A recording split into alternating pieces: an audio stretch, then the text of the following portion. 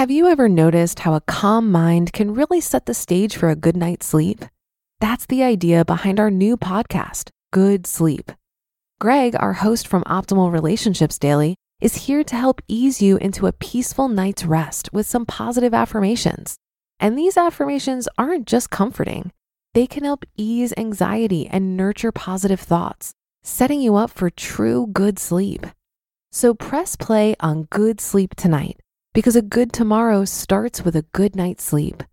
Just search for Good Sleep in your podcast app and be sure to pick the one from Optimal Living Daily. This is Optimal Finance Daily, episode 117, Making Space for Badacity, Part 2, by Mr. Money Mustache of MrMoneyMustache.com.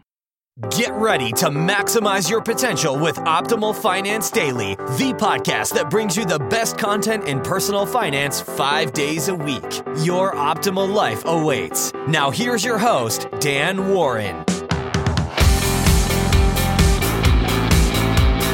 Welcome, everybody, to Optimal Finance Daily, the Tuesday edition, where I read to you from some of the best personal finance blogs on the planet. And in case you missed yesterday's episode, today's show is the second part of a two-parter, so if you didn't hear Mondays, that would probably be a good place to start, since this is a continuation day. And before we get into the post from MMM, if you haven't subscribed yet, it would be a huge help if you did that. You'll get these episodes delivered to you automatically, no more hunting to try to find them, and by subscribing, you'll help our podcast rankings as well. So just hit that subscribe button in the podcast app of your choice, and you'll be good to go. All right, that is it for the intro today. Let's wrap up this post as we start optimizing your life. Making Space for Badacity, Part 2, by Mr. Money Mustache of MrMoneyMustache.com. The MMM family's secret frugality weapon. When people encounter this site for the first time, they usually see my family's $25,000 annual spending number and assume that we have an extremely frugal lifestyle. My family could never be as radical as those guys. Mustache's ways are extreme, they say. But we'll implement a few small changes in our own way.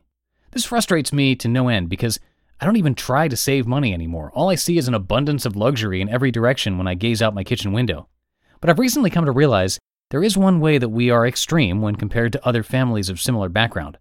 We schedule a lot less stuff into our lives. While others will buy an unlimited annual ski pass and ride the mountains every weekend, I'll get a 4-pack and make a single week-long trip with my friends. Others will buy a cottage and split their time between 2 houses, but I'm happy with one. While others will start with a cat, then have a kid, then adopt a dog, then another dog, then create 2nd, 3rd, and 4th kids, I'm feeling plenty busy with just my boy. None of this is done with money in mind. It is done out of a desire for balance, free time, and a safety margin in life.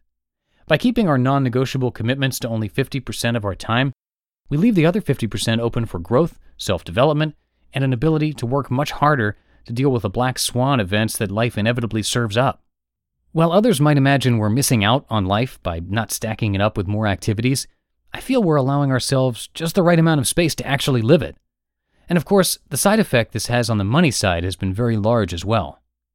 I think this difference in life planning style might boil down to my slightly compulsive tendency to think of future consequences. When I was a 26-year-old deciding between BMW and 401k as the destination for each financial windfall, I always chose the more responsible option because I predicted my future self would appreciate it. Even today, when I open the fridge at dinner time and face the tempting selection of ice-cold Colorado microbrews laid out in front of me, I usually leave them untouched. Not because I don't crave one, but because I don't want the future me to have to deal with a flabby beer belly. The same thought process applies when I consider signing up for a big future commitment, like a busy weekend trip, or yet another well-meaning project related to this blog, or even adopting a cat. Sure, it sounds lovely in theory, but will my future self appreciate having that much time taken away from him when he might have other plans?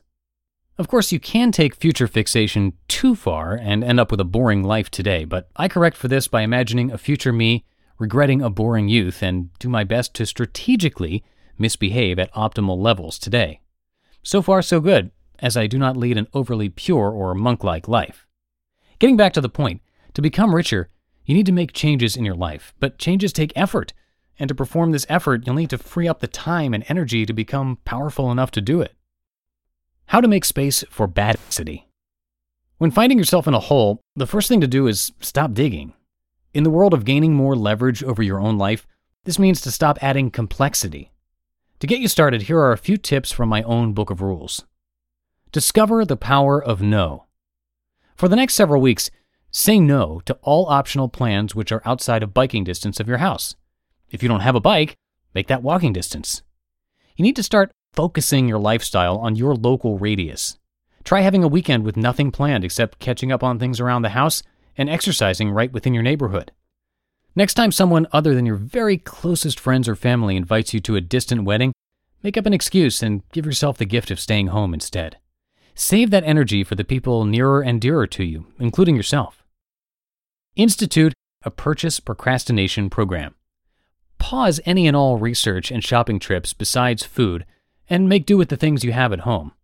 If you have a vacation coming up, promise yourself you'll get that special purchase made after the vacation instead of before it. If you're working on a major life goal, delay the purchase until after you achieve it. Clean, cancel, and declutter. By now, you'll already start having more free time. Use it to attack your garage, your closet, your kitchen junk drawer. Sell stuff on Craigslist, recycle, give away, and trash anything not important to you. Note the new breathing space that opens up in your mind and even your lungs. And of course, if you haven't done so already, cancel cable TV and stop consuming the daily news. Sharpen the saw. The most efficient thing you can ever do with your time is to make yourself a better person. So spend some of your new free quiet time by starting each morning with a 45-minute walk in the quietest local area you can find. If you're already knowledgeable in weight training, do a bit of it each day. If not, at least do some push-ups and yoga for now. Learn about basic meditation and do it. And then, if you follow these steps, within a week or two, you will have roughly doubled your free time and energy, which gives you the power to start really making the more difficult changes. Sell your expensive cars and replace them with efficient ones from the mid-2000s or before. Get a bike. Find a smarter place to live that's closer to work, or a smarter place to work that's closer to home. And get a raise for yourself while you're at it. The U.S. labor market is quite literally at its strongest point in most of our lifetimes. Look through this blog's list of all posts and implement all of the ideas from the early articles one by one and watch how your life expenses peel away.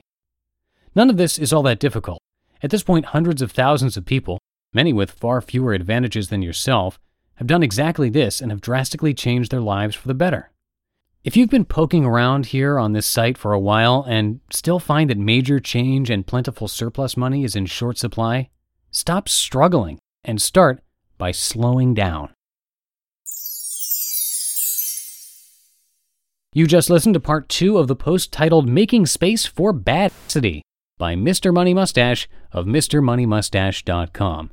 It's no secret that something always comes up when you're running a small business.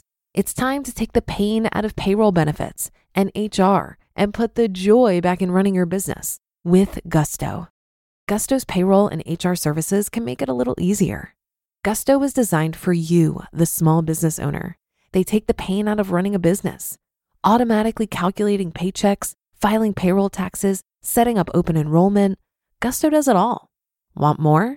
Time tracking, health insurance, 401k, onboarding, commuter benefits, offer letters, access to HR experts. You get the idea. With Gusto, you can focus on the joy of running your business. It's super easy to set up and get started. And if you're moving from another provider, Gusto can transfer all your data for you. It's no surprise 94% of customers are likely to recommend Gusto. 94. Here's the best part. Because you're a listener, you get 3 months totally free. All you have to do is go to gusto.com/OFD. Again, that's gusto.com/OFD. I'm telling you, you're gonna love Gusto. Get started today. Shipping can make or break a sale, so optimize how you ship your orders with ShipStation. They make it easy to automate and manage orders no matter how big your business grows.